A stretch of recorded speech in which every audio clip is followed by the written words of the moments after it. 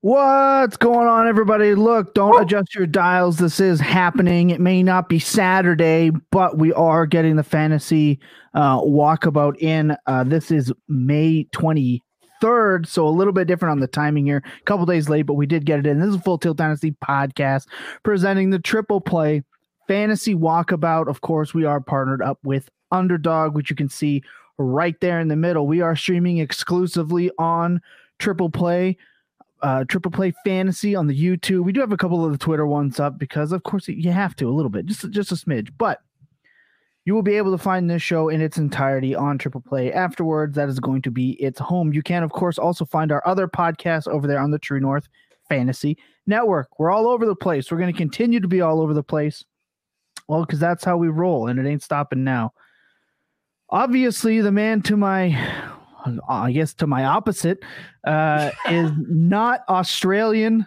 I have been to Australia. I have been to Australia, so that's going to have to be good enough today. That's good enough for the walkabout. You know what? I'm still recovering from the Milwaukee Bucks loss, and instead of coming back right away to Full Tilt and having to look Jacob in his smug face for an entire hour, I figured I should ease myself in and start off with the walkabout. And our boy Tom Lee was nice enough to let me come on.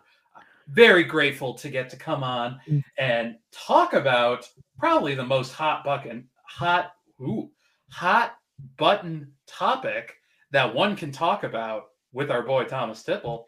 And that is, as always, the AFC North. They're looking at the title. I can spoil that.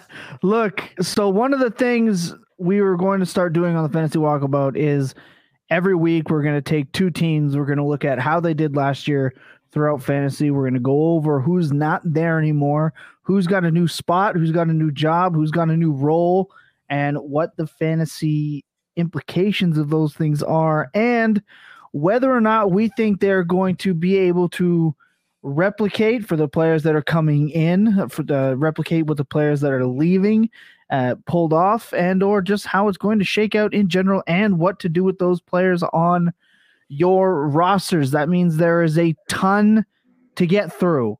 I know that's like every show imaginable, like trope. We got a lot to get through today.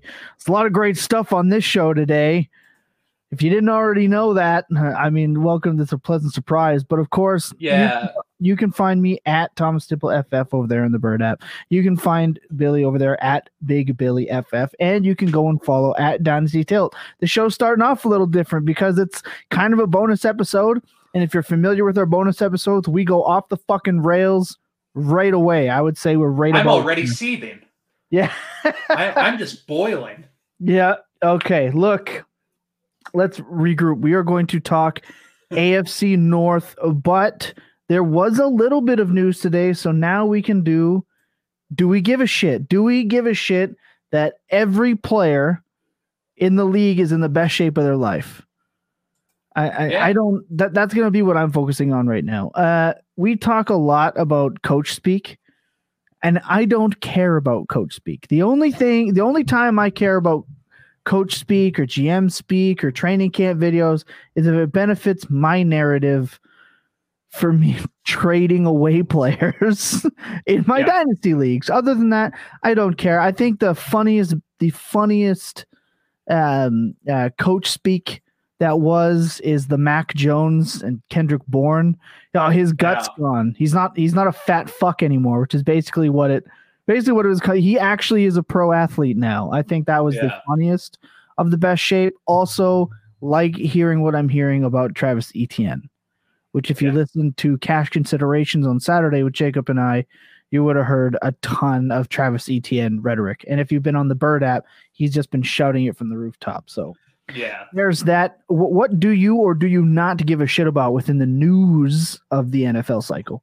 Yeah, there's very little that me and Jacob continuously agree on, and I think there's one thing we continuously agree on more than anything else, and it's no news is not good news when it comes to fantasy football. Like, a lot of times when there's a player who you're not hearing about from coaching, that's when you need to worry. So there's been a lot of news coming out that various like injury prone players are hurt, or coming back. Like Rashad Penny is already dealing with a hamstring issue. I wanted Penny to run for 1,700 yards this year. But like some of the other things that came out, like Paris Campbell supposedly in the best shape of his life and healthier than he's been since he started college. Like stuff like that is interesting to me. Like I like looking for little nuggets of value.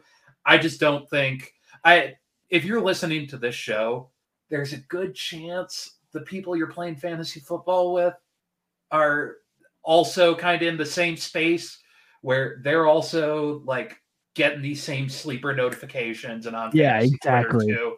Like, unless you're playing with people that are not in tune with this stuff, you're not going to get a benefit from them. And the people that are in tune with this stuff are probably smart enough to know that it's not really terribly important. So I think a lot of it has to come with, as soon as that sleeper notification comes, you got to be quick with something. Like you gotta jump on it quick, because people need to like see a deal, take it. Like that's usually the fastest way to go about it. And one thing that we always say on the Walkabout is you need to be lying your ass off in every league that you're in. Lying your ass off. Yeah. Lie your ass off to get your deals done. If you're not lying, you're not trying. So that's that. We're about 7 minutes in. We're finally on a pace. We're finally on our feet, and we're off and running. We're going to take a quick second, clip from our show last week with Noah Hills. When we come back, we're going to start getting into all 32 teams. We're going to hit our first 2 teams of this 32-team event for fantasy implications, so sit tight.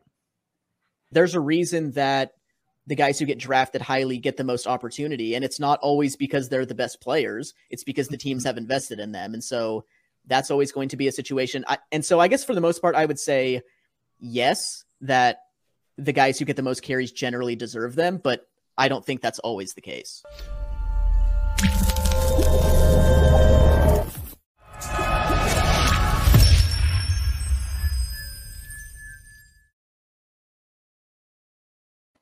Strong takes. Yeah, Noah Hill's one of the smartest people I've ever spoken to, and the rest of that kind of doesn't matter if a player is good or not.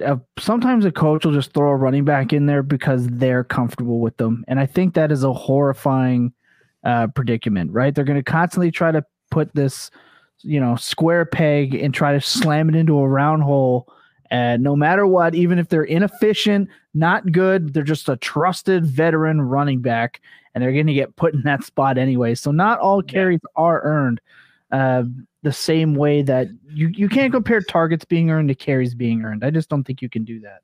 Quick shout out to Duke Johnson, who had multiple 20-carry games last year with more than 100 yards. Did he? Yeah, with Miami. Oh my God. Okay. Interesting. Didn't know that. Yeah.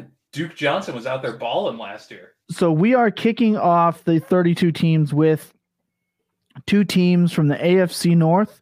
And next week we'll be doing 2 NFC North, then back to AFC North. Then we're going to finish off the NFC North. That's how it's going to go. 2, 2, 2, and 2. And that way we're all not just talking about the same division. So we're going to look at Pittsburgh. The offense looks different. The offensive line looks worse. I didn't think that was possible, but the offensive line in Pittsburgh is worse. So if you care about that sort of thing, all right. But obviously, new quarterbacks, we're saying goodbye to Big Ben. So long, Big Ben. Thank you for having you in the NFL. Regardless of how I think about you as a human, you had a pretty damn good career. But that means Mitch Trubisky, who got to be energetic and excited about being the starter for about a month, because they obviously drafted Kenny Pickett at the 20th pick this year. Of course, Najee Harris, he's going to lead the way. Benny Snell Jr. is still listed as the backup, so obviously here comes another 500 touches for Najee.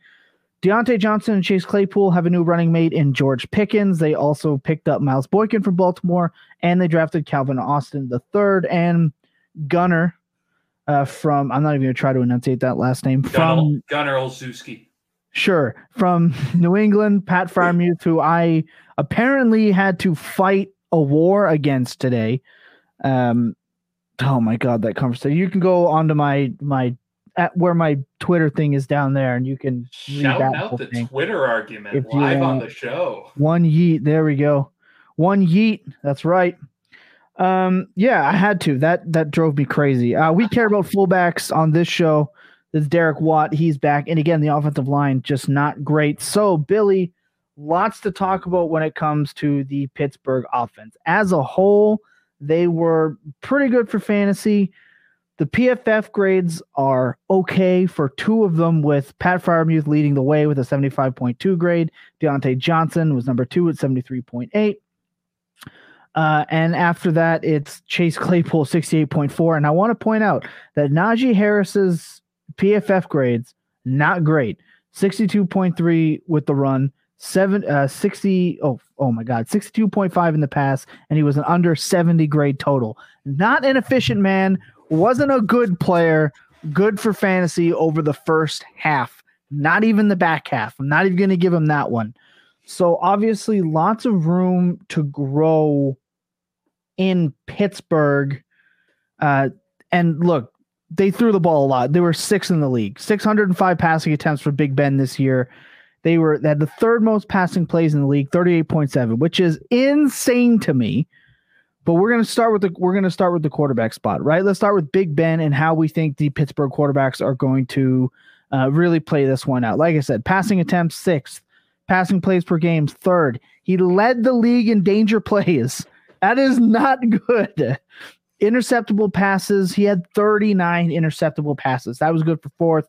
He was the 30th in yards per attempt, however. Obviously, the joke was Pittsburgh cannot throw the ball past 5 yards. They cannot throw the ball past 5 yards. Well, we don't know if they're still going to be able to. And obviously, his PFF passing grade was 34th at a 52.8. That is fucking abysmal. But he still put up quarterback 2 numbers, which is why quarterbacks don't matter as much in Superflex as you might think. 14.3 points per game. He has an expected fantasy points of 17.8, which would have been 15th.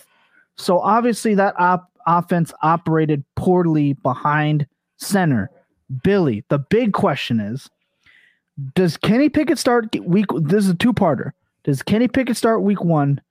And if and or when Kenny Pickett does start and take over, which I don't think they'll start Kenny Pickett week 1. I'll tell you why when you're done. Does he take over week 1, or when he does take over, does this offense actually get any better? Or, as Toronto Dave in the chat is saying, can't see the offense getting worse. Can it? ? Yeah.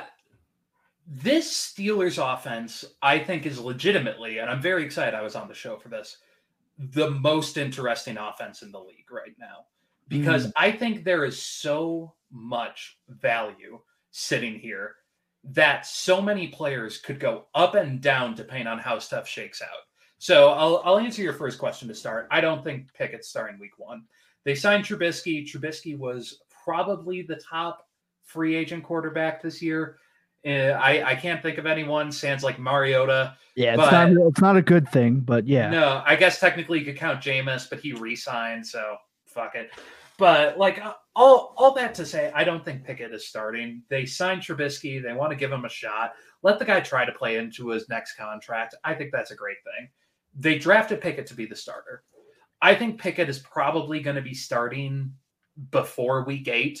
I think that's pretty strong to say. I wouldn't be surprised if it's sooner, but I think all that kind of depends on Trubisky. I think we're looking at, it's funny to say this in such a vastly different dichotomy than it was a couple of years ago. I think we're going to be looking at the Ryan Fitzpatrick to a Tagovailoa situation where they're bringing in Trubisky and they're like, Trubisky, we're going to give you the ball until the bye this week or this season. And after that, whether you're throwing on pace for 5,000 yards, 80 touchdowns, whatever, we're giving the ball to Kenny. We are giving you the chance to play into your contract. Here is your shot. And this year, that bye week is week 9 for them. So I could see that happening. The answer to your second question is I have no idea. I've been talking so much. I've been highlighting my most drafted players this last week in rookie drafts, and they've been Kenny Pickett, Matt Corral, and Greg Dulcich. And I think Kenny Pickett is vastly undervalued in terms of rookie picks this year. I mean, he's right now in the situation where everyone goes, well, if you get the 108, at least you get Kenny Pickett, because that's just how far he's fallen, unless someone who really needs a quarterback is going ahead and drafting based on need. But Kenny Pickett legitimately is going into probably a top 7 wide receiving core in the league, on top of one of the best receiving backs in the league. And that receiving back, I think, is where the most interesting thing comes into play. Najee Harris had over 300 carries last year. He also had an unbelievable amount of targets, led the league as a running back in targets. So the question is, and this is a question on everyone's mind, and I think everyone has an opinion on it, but is Najee Harris's targets going to drop significantly now that they have a quarterback with an arm? They have to. But what's going to happen? Are his carries going to go up? Are they going to be able to run the ball more? Probably not. I don't think there's no way. There is no way they give Najee Harris that many touches again. Exactly. And he's not an efficient player. That's the biggest thing. Right now, we're looking at a situation, if Najee Harris continues his usage behind that O-line, I don't think he's making it to a second contract. So now we're looking at all this value decrease in Najee Harris. Let's say we take off 30 targets and 50 rushes. That's going to significantly decrease his value moving forward. I think Najee Harris is looking at, he was run back, I believe it was 4 this last year in PPR. I think he's moving to the back of that top 10. But again, just because I think there's so much potential moving forward with these other guys. And one thing I said and have been still saying, he really is just James Conner with more flair. Like that it is the same way he's operating in that offense. Like you said, he's not very efficient. Okay, while I was a little bit stalling for time, you said there's value to be had here, and I don't know if there is, if given where positionally these players are being taken. So check this out. Najee Harris, positionally 2.2, according to DLF. So he's the second running back being drafted right now. Pat Freiermuth has moved up to 8 in tight ends, which I think is insane to me. Deontay Johnson, 12th receiver. I like that. Kenny Pickett is the 24th quarterback off the board. Don't mind that. Mitch Trubisky, 32nd. Chase Claypool, 30. We'll call it 34. George Pickens, 44. That is a lot of players inside the top 50 from Pittsburgh. And you listed 5 players there, 6 players there. I'm willing to bet I'd take 3 or 4 ahead of ADP. That's 7 players there. But here's the problem. Is none of them were that good last year as outside of Deontay Johnson and Najee. You can argue with me all you want on Pat Freiermuth. We're going to talk about Freiermuth right now in this little section here. Not a big fan. His points per game, not good. Very touchdown heavy, and I don't know if this offense is going to get him more touchdowns, if he'll regress, if he finishes with 7th. Like the chances of him like super smash hit breaking out outside of what he did last year already is slim to me. I don't see it. Not at all. But like you said with Najee Harris, he had 307 carries last year, second in the league. He had 94 targets. He had 5.5 per game. Number 1 at running back. He had 1,200 rushing yards, was 4th in the NFL. None of those yards were efficient yards. He had 467 receiving yards on 74 receptions. Inefficient. He had an under 4 yards per carry. The offensive line got worse. His target share was really good at 5th. He had 58 slot snaps, which I thought was very interesting. They ran the hurry up quite a bit. He had 17.7 fantasy points per game, pretty damn good, but expected fantasy points per game of 19.3. He finished 2 full points below expected for his workload last year and what he could do with it. So I don't know if anything that we listed is going to be a positive for Najee Harris, aside from the fact that they didn't bring anyone in. So it's the Najee show. And then if that offense can't run through Najee Harris, I'm now concerned for everyone except for Deontay Johnson. I am not concerned about Deontay Johnson. Ben was bad. Ben was bad. We talked earlier in the show about how bad Ben actually was, and you could not watch Steelers games. You couldn't watch them. You just checked Deontay Johnson's and Najee Harris's scores at the end of the day, and you were either happy or really sad, but mostly happy. But why I'm not scared for Deontay Johnson is 169 targets are not just disappearing.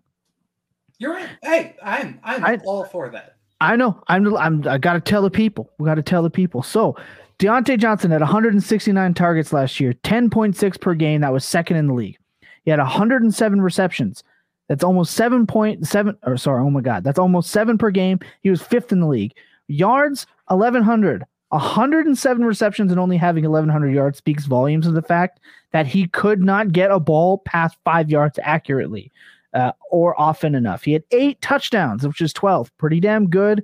Now that number, I'm a little worried. Touchdowns aren't sticky. He could drop in touchdowns. He could spike into. I don't see him spiking up in touchdowns with a rookie quarterback who's like 35, and then a guy who got run out of Chicago for being terrible, just terrible. But he plays out wide 92.9%. So the whole he needs to be inside gimmick, not really. His yards per route run 1.95. That's 30th. Not great, but again, can't help it when you're just being peppered inside 5 yards. His target share is 28.5%. We love to see the target share numbers that sticky. 26% in the red zone. He only had 24 deep targets. 24 out of his 169 targets were quote unquote deep, which, if I'm not mistaken, is 15 or more yards. I don't know off the top of my head. I feel like I should know that. But let's just say if it's 20 yards. That's not 24 out of 169 targets just shows you how little he was used in the deep game. And that's not great for him. But his fantasy points per game, 8th at the position, 17.2.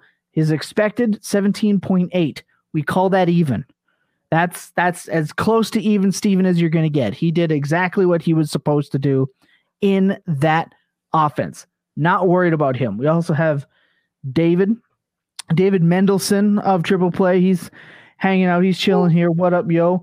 But Deontay Johnson's PFF grade 73.8. Now, is Deontay Johnson more likely to give you back his ADP?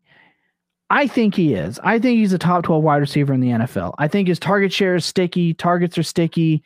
I think even in an absolutely putrid offense last year, he was quite far and away the most effective player. I don't expect Pickens to come in and eat in too much. I don't expect Calvin Austin to come in and eat too much. And even if they do, that means they aren't running the ball or dumping it off as much to Najee. I don't think I'm not worried. There's going to be ways to get him his targets. I think in my mind, 155, 160 targets should almost be a lock for Deontay Johnson at this point. Billy, if you're out of the receiving core, what are you looking at? Do you think they're getting their returns back, or are you packing it in? Man, you just keep going. You're giving me 7,000 things to respond to. I have no idea where I'm going to start. So first off, you have it in front of you. You've talked to the people. First off, yes, I agree. Najee Harris, I think we saw his ceiling last year, unless he's going to become a significantly more efficient player.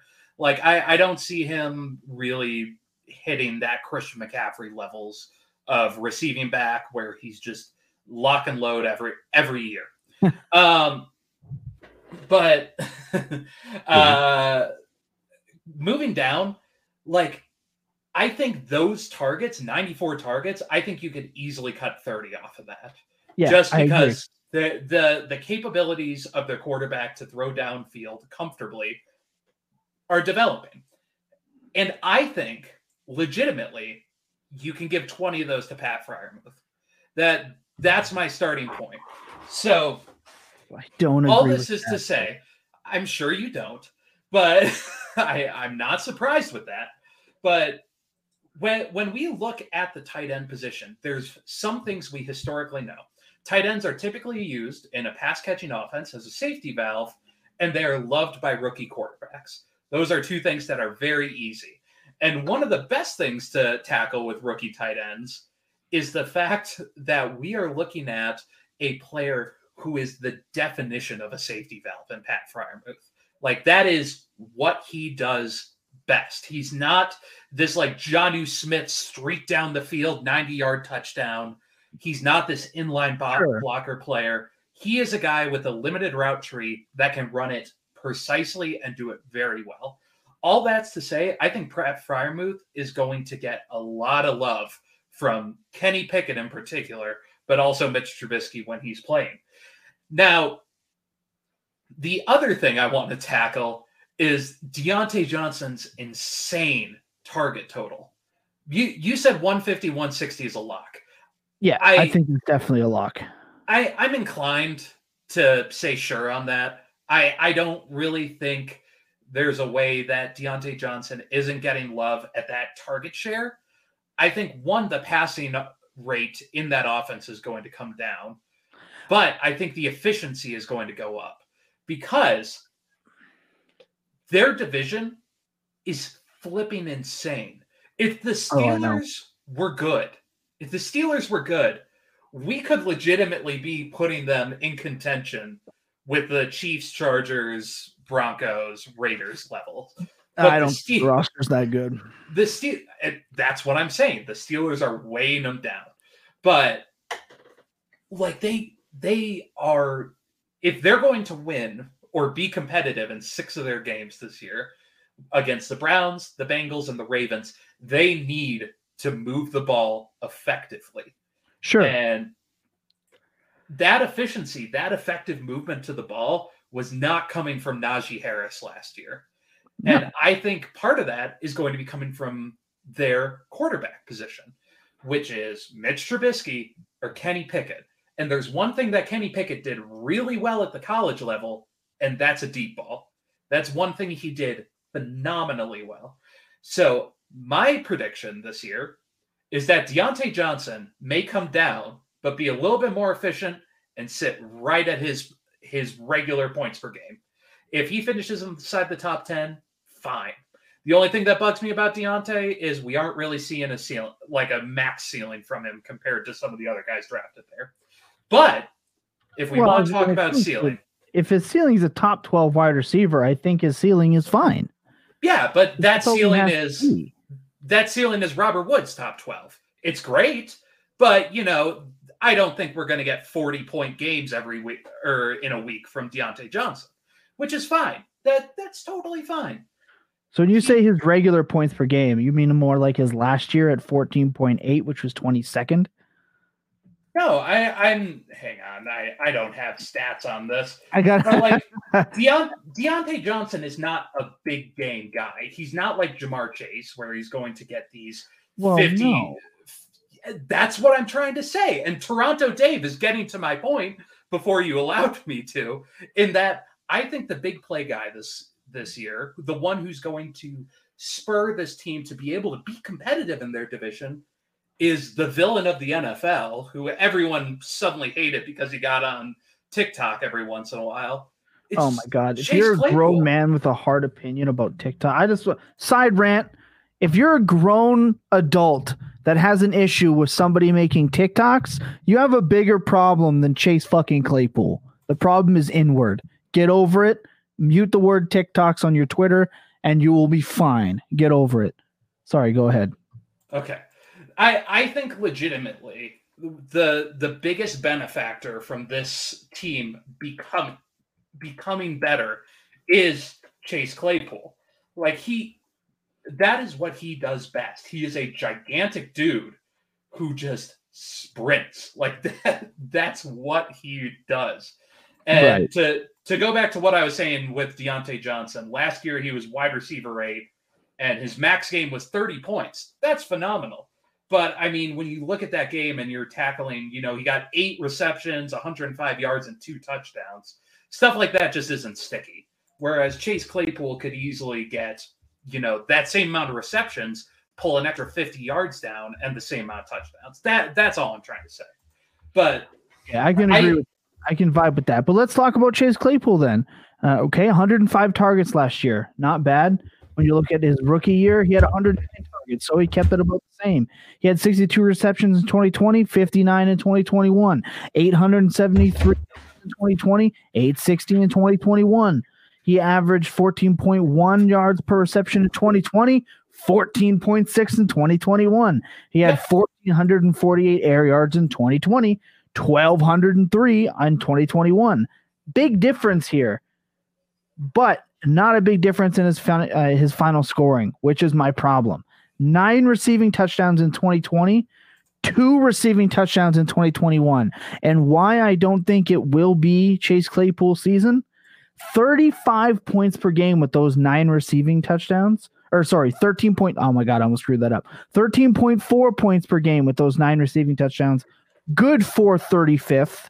He had 2 receiving touchdowns last year and had 11.1 points per game. Even his touchdowns, 9 touchdowns, did not help vault Chase Claypool into that upper echelon of even a wide receiver 2. He couldn't do it weekly. I don't think a rookie quarterback with quote unquote more target competition is good for Claypool. I think that Claypool he was already losing snaps last year. He was already towards the end of the year losing targets. He's quite clearly not in favor with their head coach. Pickens is, I'm going to guess, a likely quote-unquote substitute for him. I don't think Chase Claypool is destined to be a Steeler, and that'll end up being good for him in my opinion, but you're going to add a rookie quarterback into that mix. I don't see him taking any sort of reasonable step. And even if you want to give it to Freiermuth, even if you think Freiermuth is going to be the difference as the safety valve, do you remember who the other safety valve used to be at tight end, not named Eric Ebron in Pittsburgh? Vance McDonald? Nah, it was Heath Miller, who was their tight end from 2005 to technically 2016.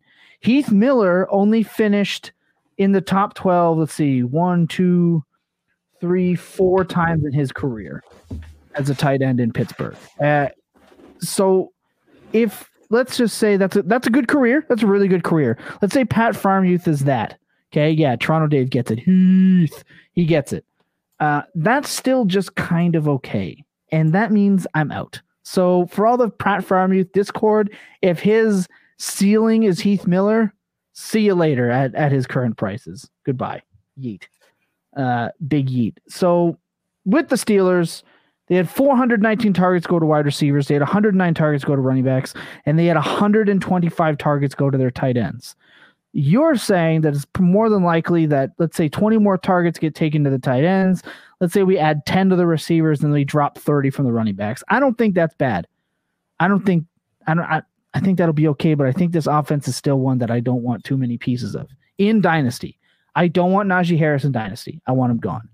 I don't want Pickett on my Dynasty teams if I can help it, especially at his ADP. There's just other players that I would take. Chase Claypool, I actually am buying at a discount because I think he is a decent player, just not in Pittsburgh. And Deontay Johnson, I think, is definitely going to return value at his spot. What say you about the Pittsburgh Steelers players? Final thoughts before we move on. Yeah, I think Trubisky is a redraft steal right now. I would take him any chance I can in a late round of a redraft just because I think you're going to be able to sit on him and get some good value moving forward. Najee, I expect to still be good just based on his usage. I don't think he's going to be the same guy he was last year, but I wouldn't be surprised if he was a top 8 running back. Deontay Johnson, I like him. I agree he's a good player. I don't have the exact list in front of me, but I historically, just based on the fact I don't have a lot of him, like to take other guys around his value a little bit more. But Deontay Johnson, I think, is a top 15 wide receiver. I think he's probably the safest wide receiver in the league to continuously hit between 15 and 8. Like, I think that's pretty easy to predict. So great for Deontay Johnson. Chase Claypool, Pat Freiermuth, Kenny Pickett, George Pickens. Those are the 4 values I think are going to return. Kenny Pickett, in terms of quarterbacks, I would easily take him inside my top 20 with no problems. Chase Claypool, he's sitting, I believe he said 35 at wide receiver. No problem with that.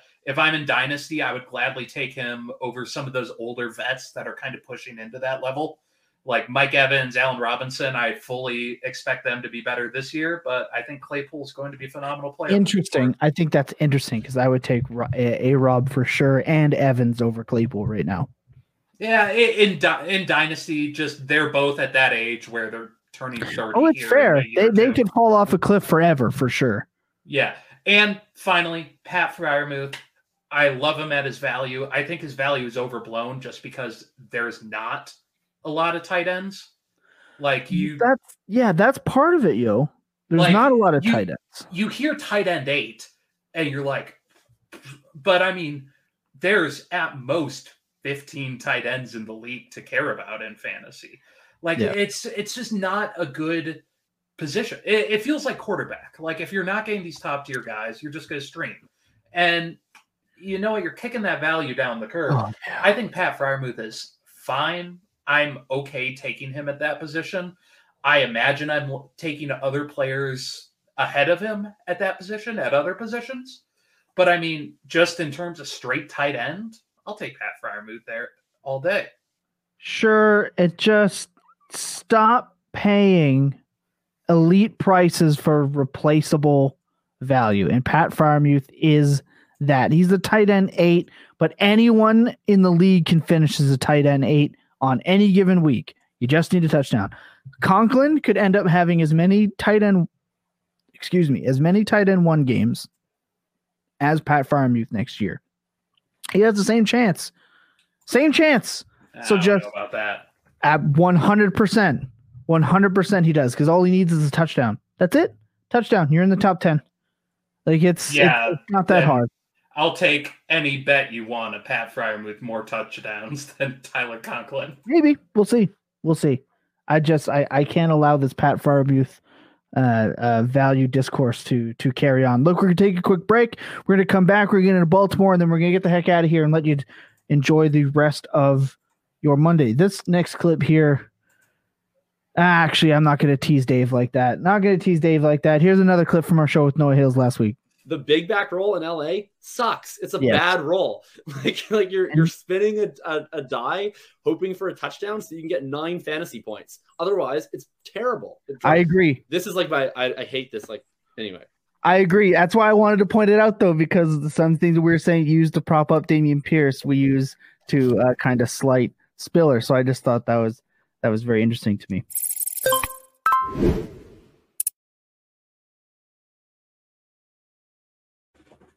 Yeah, I learned a lot on that show with Noah Hills. Tons. That guy is an RB. We call him the RB whisperer for a reason. That's what he is. Guys, I figured in the first show we would take care of this like now, because otherwise I'm just going to end up talking about Baltimore like 6 more times. So we're going to talk about Baltimore, but first I want to talk to you a little bit about Best Ball Mania. If you watch Saturday's show, Cash Considerations, we drafted a live Best Ball show, but the best place to play fantasy football this summer is at Underdog Fantasy. Their Best Ball Mania 3 tournament has $10 million in total prize money. And the best part is you just draft your fantasy football team, and that's it. There's no waivers, no trades, no in-season management. Underdog gives you the best score each week of the season, and the highest score at the end of the year wins. The champion of Best Ball Mania last year drafted in June, so there is no time like the present to join Underdog Fantasy and take your shot at $1 million draft. Again, we did on Cash Considerations this past Saturday. Plus, Underdog is going to double your first deposit up to $100 when you sign up with promo code FULLTILT. That's 4 free entries into Best Ball Mania 3. So what are you waiting for? Head to UnderdogFantasy.com or the App Store. Sign up to Underdog with promo code FULLTILT and draft your Best Ball Mania 3 team. Win $1 million. Live a happier life. That's Underdog Fantasy. Promo code FULLTILT. Helps us, helps you, helps everyone around you get that money. Baltimore Ravens. Oh, man. That's a lot to get out in one gust there. Look, the Baltimore Ravens obviously... I think their biggest losses are completely countered by what they're getting back off of injury. Obviously, the whole discourse about the Ravens' injuries last year was tilting. It was a very tilting experience from where I was sitting. And I promise we did them second, so I wouldn't talk for 90 minutes about Baltimore. We're not going to do that. I'm not going to sit here and rant about Greg Roman. This is going to be non-Homer, I don't know, quote unquote analysis, if you want to use that word. But returning, obviously, Lamar Jackson. We get J.K. Dobbins back off injury, Gus Edwards back off injury. I don't think Justice Hill even makes the team. I think his career is probably over. So we're going to go. They added Tyler Batty. They signed Mike Davis, who I think is training camp fodder and emergency use only. He's there. Obviously, Hollywood Brown is gone. He has been traded. That frees up Rashad Bateman to take over and leaves again. Same thing that's been there for a few years. A huge gap at the second wide receiver spot in Baltimore. They've got Devin Duvernay, James Prochet, Jalen Moore, and a bunch of guys I've never heard of before. Obviously, Mark Andrews is back. Nick Boyle, we'll see if he makes the team. He may not. They drafted Charlie Collier and Isaiah Likely in the 4th round. I think they were bad draft picks, but whatever. Fullback Patrick Ricard is on the team. Then they also have Ben Mason, 2 fullbacks, so shout out. And, of course, Ronnie Stanley coming back off injuries. I'm concerned that Ronnie Stanley will never be the same anymore. That's just a whole different thing. 2 injuries, multiple ankle surgeries, not good for your stud left tackle. But they have Tyree Phillips, who is a monster of a human. They have Ben Cleveland, who's a monster of a human. Obviously, Zeitler's back. They drafted Linderbaum, and they signed Morgan Moses. The offensive line got better and will get better for Baltimore. Watching Villanueva get absolutely bitch-slapped week in and week out was very hard to watch, and it stunted Lamar Jackson big time. What might surprise people is the distribution of targets from, well, I guess maybe it won't surprise. They only had 82 targets to running backs. That was one of the lowest in the league. 172 targets to Baltimore, which obviously 154 of those went to Mark Andrews. So obviously he is Baltimore tight ends. Yes. Oh, who did I say? You just said to Baltimore. Oh, yeah. The Baltimore. I'm so sorry. I got it. It's going to be a difficult one for me to get through. The Baltimore tight ends. I just assume everything is Baltimore discourse. And only 337 targets to the wide receivers. And 145 of those targets are gone. Big question marks in that offense. Obviously, I think we're kind of thinking that they dropped their passing attempts compared to how they did last year. Their passing attempts last year was absolutely insane. But Mark Andrews had a 91 passing grade from Pro Football Focus, obviously top on the team. And then the only other player who had a 70-plus ranking on passing plays in Baltimore was quarterback Josh Johnson. No one else hit 70. Lamar Jackson, 65.9. That's not good. Prochet, 66.5. Marquise Brown, 68.7. We even have Rashad Bateman at only a 65.2. Not good. They were not efficient as an offense. But for the first half of the season, Baltimore was doing absolute gangbusters. So, we have more Pancake Pat. That's right. That's what's up. And we are going to talk about this, Dave, because I disagree with this big time. Big time. Obviously, the big-time players in Baltimore are going very high in their ADP. Mark Andrews is the second tight end off the board. Lamar Jackson, number 4. J.K. Dobbins is 14. Rashad Bateman is the 30th receiver off the board. I actually think that's really low. Gus Edwards is a 61st running back off the board. That is criminally low. Criminal. How are you going to have 2 running backs coming off ACL tears? One of them's going 13.6 and the other one's going 61. Insane. Batty at 67 and Prochet at 127. I didn't even bother looking up Duvernay. I don't know who the wide receiver 2 is going to be, guys. Don't ask. Billy, Baltimore's offense. What are you excited for? What are you looking for before we get into some of the numbers? What are you excited for in the Baltimore offense this year? Yeah. Buddy, I'm worried about this offense. Like, Me too. As much as I don't want to say it, it feels like Baltimore put a lot of faith in Rashad Bateman. And if Rashad Bateman, I know you're all for him, and I like him too. I'm not. I don't think he is this guy. I don't think he's the guy that you can go, we need you to guard everything in our offense. Like, we have Mark Andrews. He's a phenomenal player. We need Rashad Bateman. Like, I don't see him as this player who the offense can funnel through. And obviously the offense is going to funnel through Mark Andrews.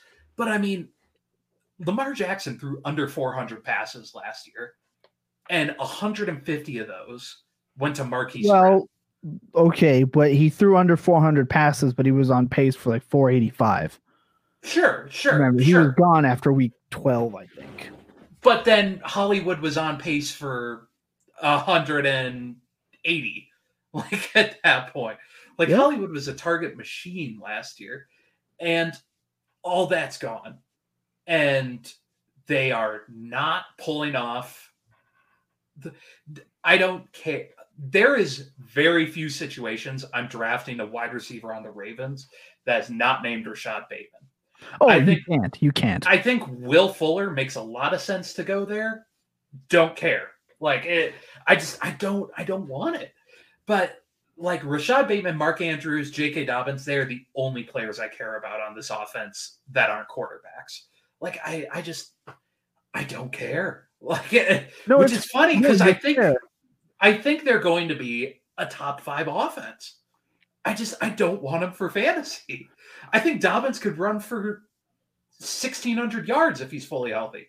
I don't want him for fantasy. Like, his cost is crazy. It's so bizarre how bullish I am on this offense and how little, like, I really care. What's amazing about that statement, Billy, is that's how Baltimore has been viewed for years. When they were at their most effective, they were running through one primary wide receiver. They had a bunch of other guys that were just there doing other things. Miles Boykin has always been booty cheeks. He's always been. And now watch, he's going to go to Pittsburgh and score like 15 touchdowns just to spite me. But Toronto Dave here says, so Bateman is the side piece. Kind of. Let's look at some numbers here from Baltimore last year and why I actually have hope. Yes, Baltimore's Lamar Jackson and Mandrews are super studs. Agreed. Always have been, always will be.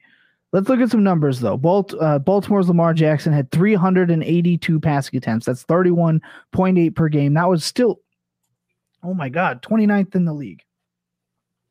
I think that's only because he missed time. Well, yeah.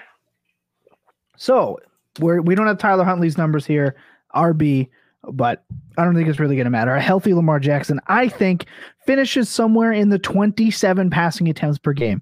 I think that's where they want to sit. They want to sit 27 to 25 passes per game. He chucks it deep.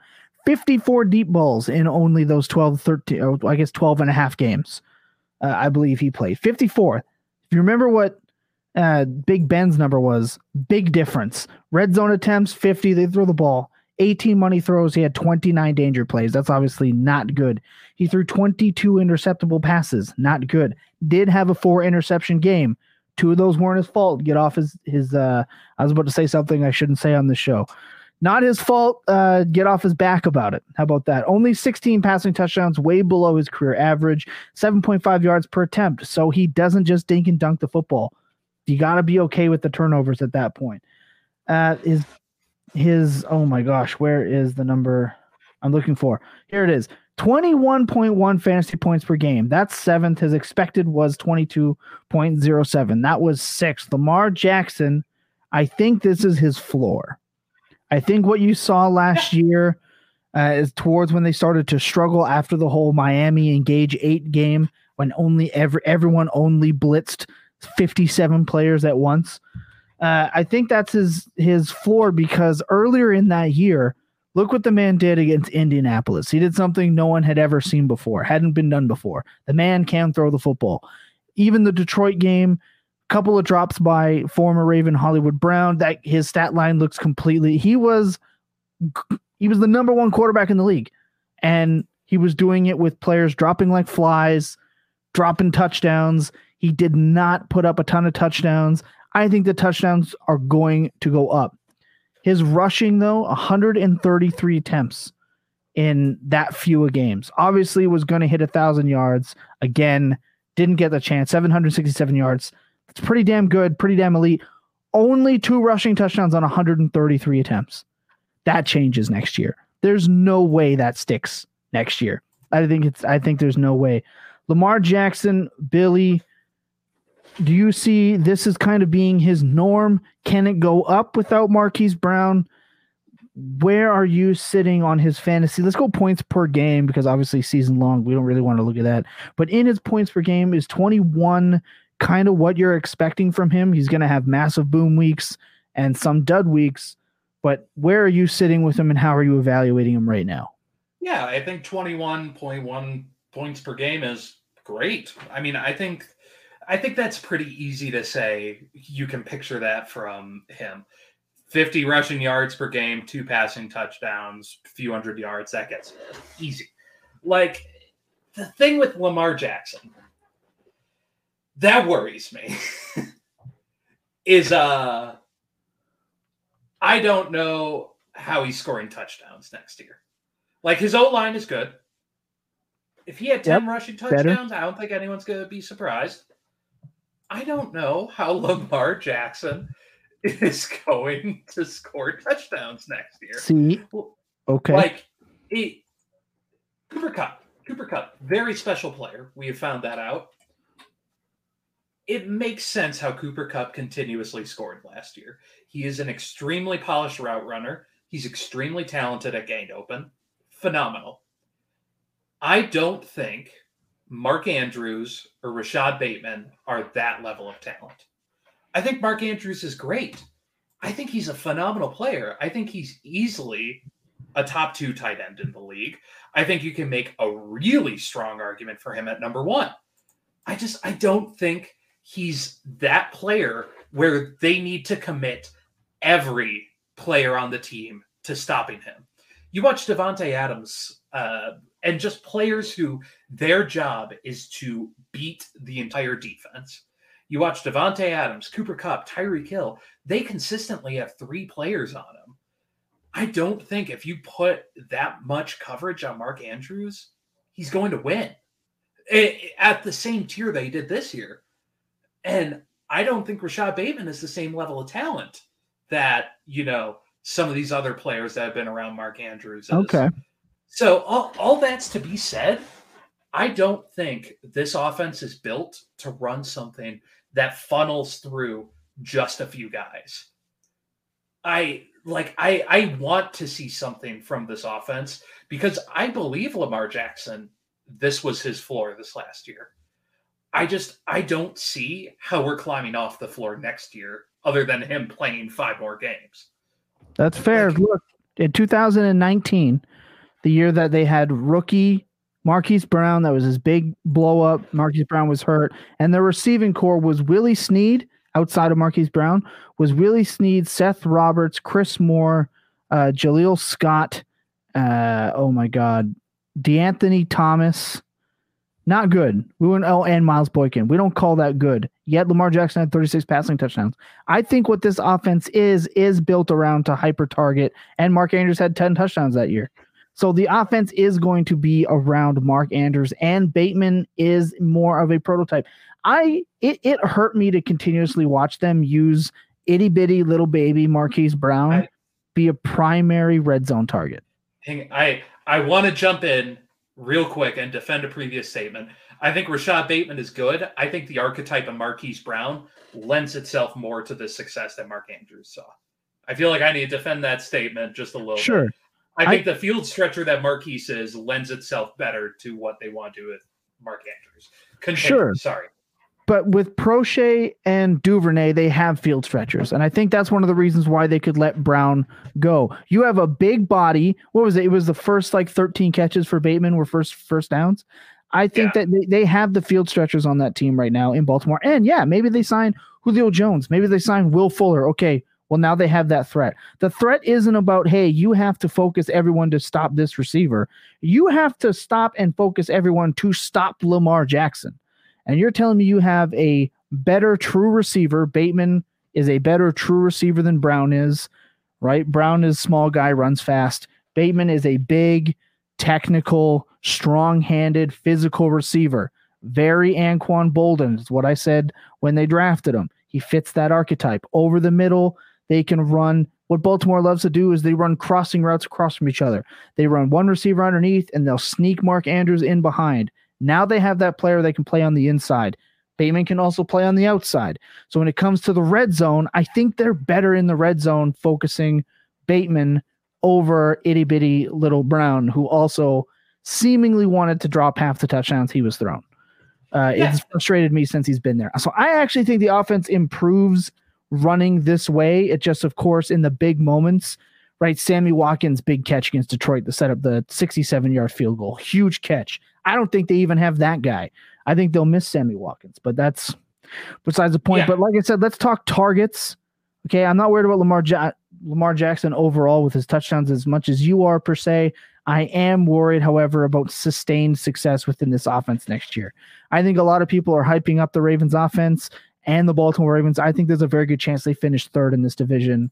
I don't think it's going to be a fun year for the Ravens. I think it'll be a fun year for Lamar Jackson in fantasy because the guy's just amazing. But 145 targets are walking out the door with Marquise Brown. Tons of targets. And Mark Andrews already had 154 targets. I don't know how Mark Andrews' number goes up. I don't think that number can go up. But that leaves Bateman 67 targets, 100 targets possibly to go up. And I don't think that's underselling how many targets he could see. Because I just don't know where else they go. They don't throw to the running backs. I would love to see them throw to the running backs. But they just don't do it. They don't do it. They've never done it, not since Ray Rice left. It's a dangerous thought. I think they might be going to our 4th round tight ends. Oh God. Even in 2019, they didn't do that though. So Hayden Hurst, obviously, he had 30 receptions. He had 39 targets, 30 receptions. Okay, so maybe we can see Boyle come in and he gets maybe 15 targets, and then Collier gets maybe a good 15. I don't know how this receiving core is going to really find these targets, but 100 and all we know is 145 walked out the door. That math does not work, given that this is what I'm saying. Like, yeah, it's crazy to think about. I know the Ravens are going to be fine. I know they're going to be competitive in their division. I know they're going to be competitive for what I think is a wild card slot next year. I don't know how they get there. Like, I pride myself on knowing a lot about football. I pride myself on being able to dive deep on some of these players and catch like a lot that happens here. I have no idea where it goes because it's going to go somewhere. I don't see Rashad Bateman being a 130, 140 target player. I don't see has to be. I don't see Kolar. Like, I loved Charlie Kolar. I don't see him and Likely making up more than 60 targets between them. And that'd be a lot. That'd be way too much for rookie tight ends too.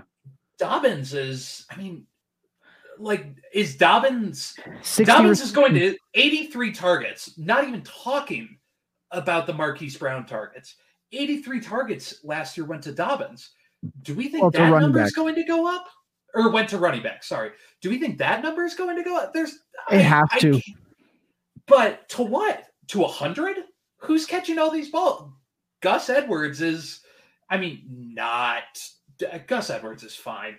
He's not, like, him and Dobbins are almost redundant in how they win. And neither of them are very much in the pass catching. I know. The math just doesn't check on the Ravens. I think that's my final point, is there is value to be had here. So your late round pick on the Ravens, be it Gus Edwards, Kolar, Likely, if you are in love with Duvernay, if you kind of like James Prochet, I don't know how you do, but props to you. Like, take a flyer on him. Because someone on this team, if this is the roster we're going into now, someone on this team beside Rashad Bateman is going to have their targets go up 50 from last year. I don't know who it is. I don't know how to track that math. Someone is going to be a screaming value. I hope it's the running back. So let's talk about Devonta Freeman for a real quick second. Because again, Dobbins and Gus are coming back off of injuries, and they used a really weird set of running backs in Latavius Murray and Devonta Freeman. It's really hard to watch. However, Get this from Lamar Jackson. Pittsburgh, he had 8 targets, 5 receptions, 97 yards, and he scored the touchdown. Obviously, that was huge. He was the running back 9 on the week. Then he had 5 receptions, 1 reception, 2, 3, 2, 3, 3. Those numbers need to go up. The running back numbers need to go up in Baltimore for receiving. And if that happens, I think that is the only way you can explain J.K. Dobbins' 14th running back off the board ADP. I think it's fine. But we're talking about a player who was drafted into a committee. He had a huge breakout at the end of the year in his rookie year, gets injured, season long, misses a year, comes back, and the offense, we don't know. I think if you're going to target somebody on this team, it's Tyler Beatty. Yeah. I don't even know how to say that name. You have to. Free player. Free player. 100, or he's the 67th player off the board at running back. 67th running back off the board. You have to take a flyer. If I had to pick another receiver, I don't want to. It's disgusting. It is Duvernay. But you're absolutely right. And that's the problem. And that's the one I wish we had more time to really get into. We're losing 145 Marquise Brown targets. And we watched how that offense ran through them. It was Marquise Brown, Mark Andrews, Marquise Brown, Mark Andrews, Marquise Brown, Mark Andrews. And in their big games, they were world beaters. Marquise Brown was a top 8 receiver in the league prior to Lamar Jackson's injury. That is not, like, you can't ignore that. And I think Bateman can, for the most part, do everything Marquise Brown does. It is just really hard to see a player like Rashad Bateman, who had 46 receptions, only 515 yards. He only had 7 deep targets go his way. He only had 5 red zone targets go his way. Turning that, like, it's hard to see him turn that into 15 to 17 fantasy points per game and be an elite option. I can't see it. Yeah, I will fight the Dobbins discourse a little bit. I think Dobbins should be drafted exactly 1 spot ahead of Nick Chubb. Wherever you are drafting Nick Chubb, I will take Dobbins right after or right before him. Like, why? He's younger. He has less of a committee. I don't think Dobbins has less of a committee. Cleveland doesn't have Lamar Jackson running the football 122 times. Fine. I think Gus 33. Edwards. I think Gus Edwards is an NFL running back. Sure. I think Kareem Hunt is that. If he's alone, is a top 15 running back in the league. Sure. And I view J.K. Dobbins and Nick Chubb very similarly. Just J.K. Dobbins is 3 years younger. Like, that's the way you got to go about it. They win in the exact same way. And J.K. Dobbins was really good his first year. Like, we were talking about Najee running 300 times. J.K. Dobbins ran 130 and had 800 yards. Like, talk about efficiency. Averaging 6 yards per attempt your rookie year at the age of 21. Yep, I know. I agree. He's been a phenomenal player. The thing with Nick Chubb is the man does not finish outside of the top 10, not since his rookie year in points per game. And again, Dobbins needs to get that 200. Oh, let's see. In 2019, it was 298. That's kind of insane. But it's the receptions, 36, 16, and 20. Dobbins needs to hit 25, 30, I think, to return that kind of value. And so, I think just given what has to happen, I see no way that Dobbins isn't getting that. Like, I don't think he's going to be this next tier, like 60 reception guy. There's no way that if this stuff is going to be consistent with the Ravens, Dobbins isn't pushing 30 receptions easy. Okay, I can kind of see that. One thing with Dobbins too, I remember from his rookie year, and it feels like it was so long ago. Obviously, with him missing a season, it feels like it was so long ago. They did try to pass the J.K. Dobbins, I feel like, quite a bit. So I'm just going to pull that up for 24 you. 24 targets in 15 games. Right, and for a rookie where he didn't really play in the first half, he had 18 receptions. So that's pretty good. That's on pace. If you put that, he's starting for a full season, I think he does hit 35, 30 receptions. And again, in the big games, the Green Bay game, oh my God, the dump offs from Tyler Huntley to the running backs is what helped make them. Everyone drops back. They're spying Lamar Jackson. You dump it off to the running back. Be more efficient. Final thoughts on Baltimore before we get out of here, Billy, and then we'll set everyone away for the rest of their day.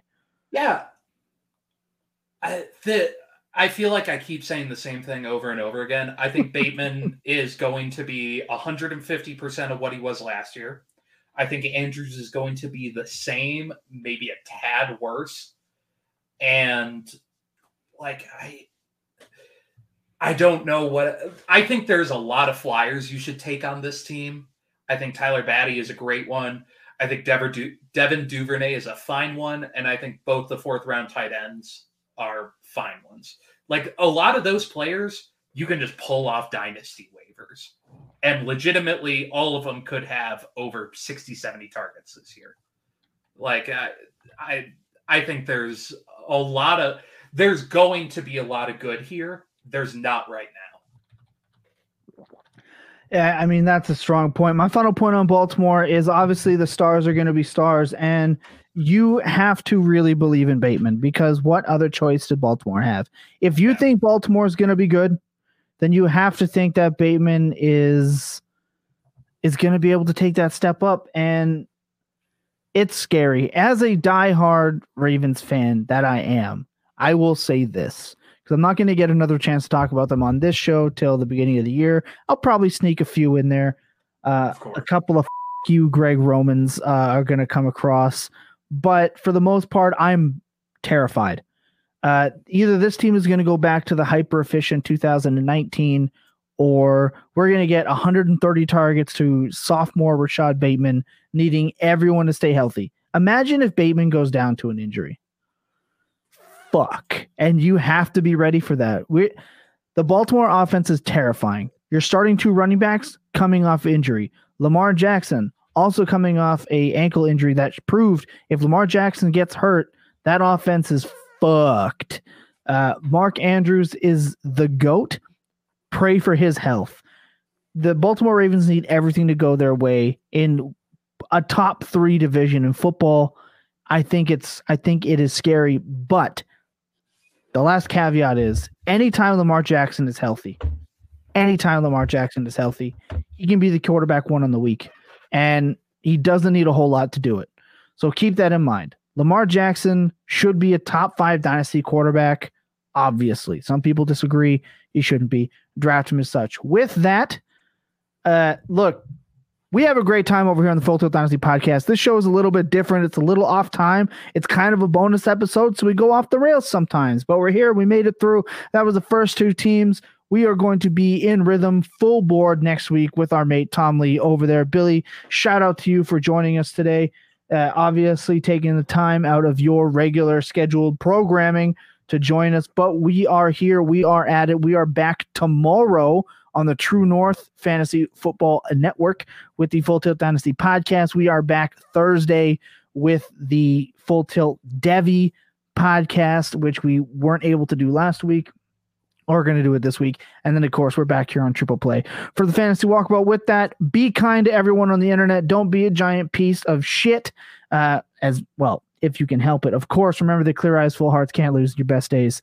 Well, they're always spent tilted. Good night, everybody. Thanks for joining us.